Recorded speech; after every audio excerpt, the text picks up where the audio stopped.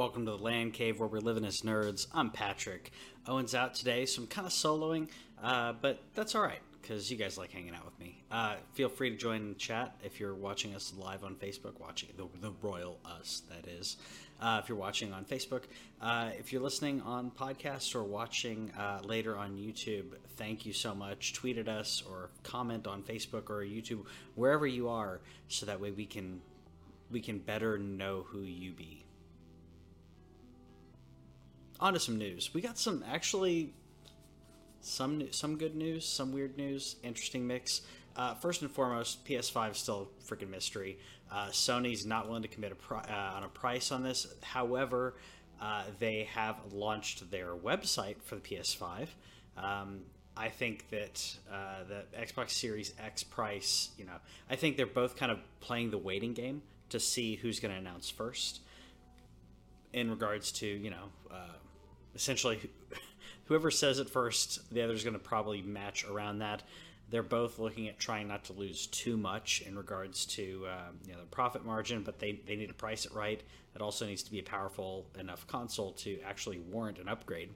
The PS4 and Xbox One X, they're just fantastic consoles already, so they really have to do a lot to kind of up that. If we're going to play a next gen game on PlayStation 5, we want to know that it's worth the more than likely $500 price tag.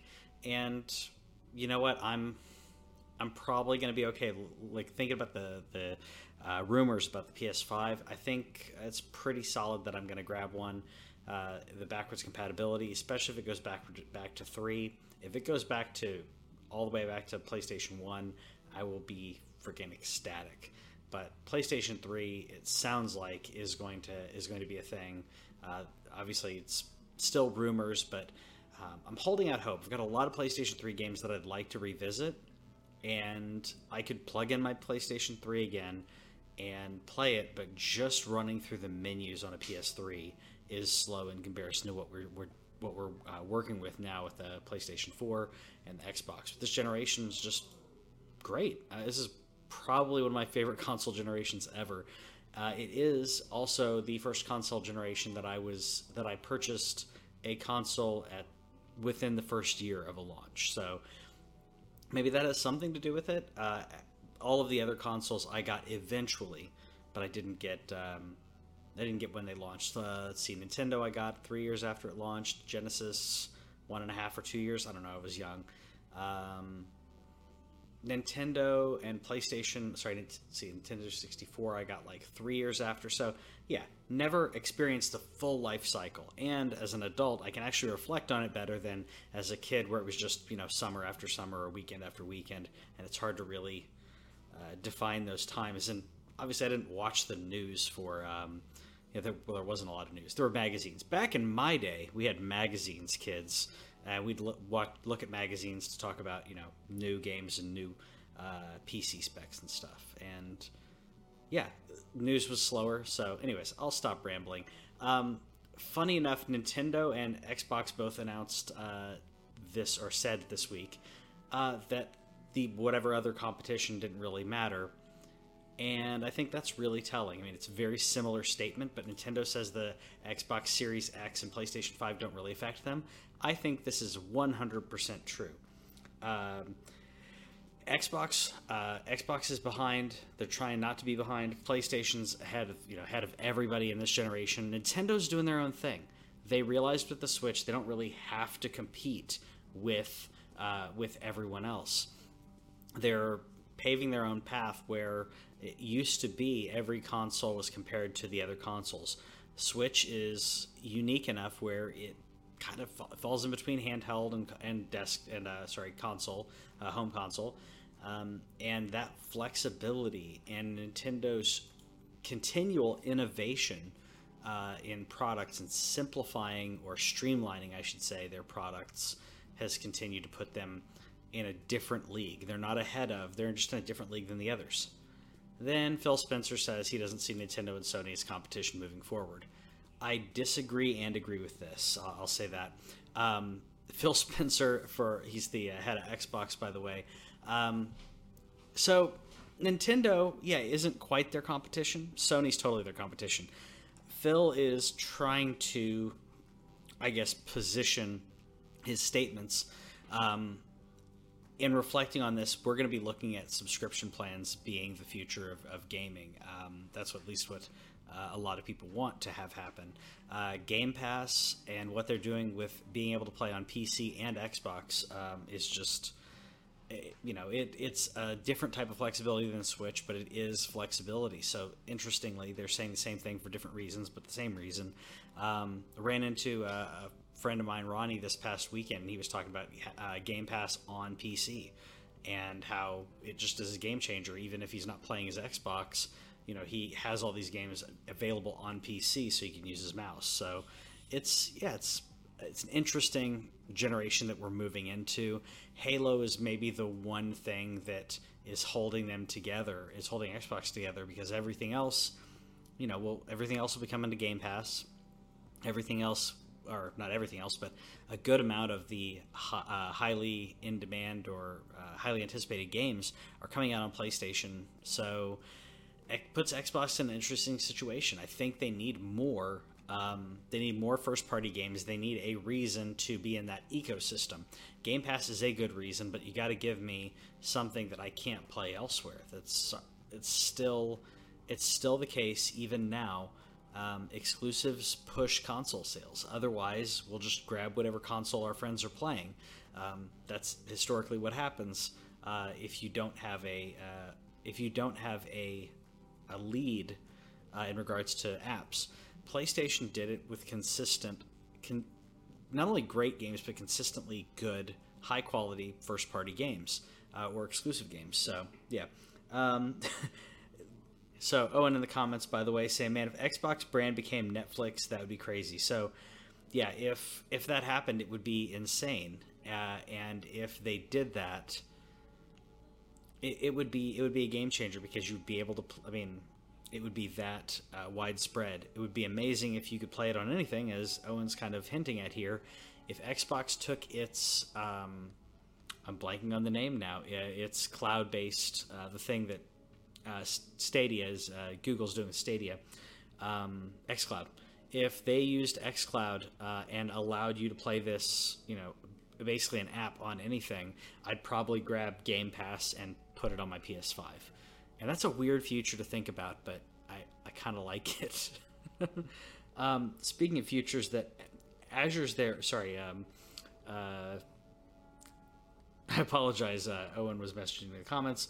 Mentioned Azure. That's where they're storing everything. And yeah, that's true. Sony and Microsoft are both using Azure for online storage and for their online ecosystem. So that's good stuff. I'd just like to see all of it ubiquitous and across the board. Anyways, we got a really quick teaser from Marvel. Hopefully I don't get flagged for this, but we got a really quick teaser that dropped during the game this past weekend. We got a little bit of Falcon Winter Soldier. Very interesting stuff from WandaVision, which there's some really cool screenshots that people have been saving. I cropped this, by the way, to try to not get flagged, but I'm excited about more about Falcon and Winter Soldier than I thought I was going to be. I'm 100% on WandaVision. I don't even care. I think it's going to be the setting that they're using, along with these amazing actors and actresses, is just going to be phenomenal. And speaking of that, kind of in the same vein, Star Wars is saying that their future is going to be towards television. I think this is after seeing Mandalorian. It's obviously after seeing what happened with Mandalorian and seeing how much of a hit it is. My only problem with this, and then saying that the future is TV, is that they basically phrased it as Mandalorian spin-offs. And I love Mandalorian, but I don't want to see something as a direct spin-off of Mandalorian. I would like to see everything fleshed out. It's a deep, rich lore. There's a really long time scale that they could go in. It doesn't have to fit into these specific times that we're used to everything even before before or after, the Empire. Owen saying Ahsoka lives. Yeah. Like I said, I'm all for it. I just want to make sure that they're not hurting their brand by continuing to pump out similar content. The amazing thing about the Marvel movies is it's obviously the diversity in regards to story and the tone of their movies. Every single movie for Marvel, almost every single one of them, redefined what a superhero movie could be. You've got spy movies, you have bank heist movies, you have all of these, which we could probably thank Christopher Nolan for breaking that mold of what comic book movies were, but they've changed a lot of what we think of when it comes to comic book movies. They're not just comic books anymore. They're not just superheroes. Same thing with Star Wars. We can change up the tone. I love Mandalorian, but I don't need 2 or 3 more shows with the same tone. I need consistent writing. Practical effects is what made Mandalorian. The writing was good, the acting was good. Even Pedro Pascal, even behind the mask, just rocking that armor, but also amazing character by barely speaking. It's just phenomenal, and I don't want to see too much of that over and over in regards to Star Wars. But I love Star Wars. Don't get me wrong. I'd like to see some more Dungeons and Dragons, though. That's what I want to see. Anyways, back to some more news. Couple more things here, and then I'll probably rant about some things. Dan Houser, who co-founded Rockstar, is leaving and taking his brother with him. This is big. I probably should have led off with something else, but I'll fanboy about other things after this. But this is huge. So Dan basically wrote all of the Grand Theft Auto games. He was one of the, if not the, guiding light for Rockstar in regards to, I think, in regards to quality, definitely in regards to story. And having him leave is going to leave a big gaping hole in Rockstar. More than likely, Rockstar is working on Grand Theft Auto 6. They haven't said it, but come on, they're probably working on it. I don't think that it had anything to do with that. I think that he may be burned out. He just took an extended leave. So, it's hard to speculate what he's going to do, but because I haven't seen, but I think that he's probably burned out and he needs to do something different. He's been doing kind of the same or very similar games in regards to, I guess Red Dead was a little different, but I think he's going to need to break out of that mold. He's got too much, he's been in it too long and doing the same thing. Yeah, Owen's saying Dan, in his opinion, was or is the franchise. I'd agree. I think 6 is probably, and by the way, I'm playing Grand Theft Auto 3 because it's just so good. I actually texted Owen when I heard the news, like shortly before he messaged me that Dan was leaving, and I immediately texted him back like it's gonna be hard for them, and basically I think they're gonna release some remasters or remakes to kind of buffer time while they kind of reassess how Rockstar is going to move forward. That's a huge loss to the company, and they're gonna have to, similar to, it's larger than Kojima leaving Konami. It would be like Miyamoto leaving Nintendo. It's so much of the lifeblood of Nintendo, other than Pokemon, is through that man. So it's gonna be interesting, and we'll keep our eyes and see what Rockstar does. Probably later this year we'll start hearing rumblings of whatever is going on. Rockstar is going to have to make some announcements. I think they can continue to ride Grand Theft Auto, but I don't think they're not going to be able to ride it more than a couple more years, in my opinion. It's the biggest selling game of all time, but I think there are people who are going to gravitate towards other games. Your people playing Grand Theft Auto right now are kids. And I hate saying that, but every time I get on Grand Theft Auto Online, I am with people 12 or under, like that young, and then every now and then there's an adult playing, and it's because they heard about the game since they were little, and now they're playing it for one way or another. Not as many adults play it. Some do, but I go back and play it every now and then. But you need a fresh player base, and their fresh player base is kids. Otherwise, you have to release another game. So I think some remakes, remasters are going to be announced. Maybe some Bully, hopefully, and we'll see what happens there. But similar news, but different. Rod Fergusson leaving. Sorry about that noise. Rod Fergusson leaving. Who is working on the new Gears of War over at the Coalition, leaving for Blizzard in March. He's going to oversee the Diablo franchise. I am ecstatic. These are worlds colliding I never expected, but I am so happy. So Rod worked on all of the Gears of War games. He had his hand in BioShock Infinite, which is why I'm playing that here. It's pretty amazing. He's worked with Microsoft, worked with Epic, and it's someone that I didn't he wasn't as big on my radar, but holy crap, having him and seeing what he did with those franchises and bringing him into Diablo, I cannot wait. Diablo's one, like, other than Zelda, Diablo's my thing, and I can't wait for some legit Diablo 4. I don't know why I'm not playing Diablo right now, but I'll put that in later. We'll do it live. Diablo is one of my favorite franchises. Other than Zelda, it's probably my favorite franchise in regards to replayability, the lore, the depth, the darkness without having to be, because of the isometric view, you didn't have as much gore. It's a lot of implied gore, which is scarier than real gore. I mean, we're playing Gears of War right here.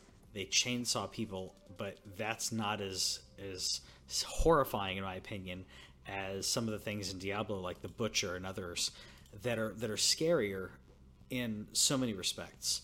I can't wait to see what he's going to do with Diablo, and if he's heading the franchise. Unfortunately, I think that means we're not going to see Diablo 4 soon. I wanted to see it this year, but if they're just now bringing him on, unless it's for a future Diablo, stint, something other than Diablo 4, which they did say there are multiple games. I think that Diablo 4 is probably a year and a half, if not 2 years away at this point, and that's sad if that's the case. Blizzard needs people like him. Blizzard needs good quality games that are not BRs, they're not MOBAs. They need good quality games. That's what Sony has proven, is that will keep you in business. And we're talking about Grand Theft Auto, really good single player game, and the multiplayer's fine, but the single player kept people buying, and it keeps people coming back to the Grand Theft Auto games. The fact that they're, you can buy them on PlayStation 4, you can buy different remasters, which I think that we'll probably get something better than that soon, maybe on PS5.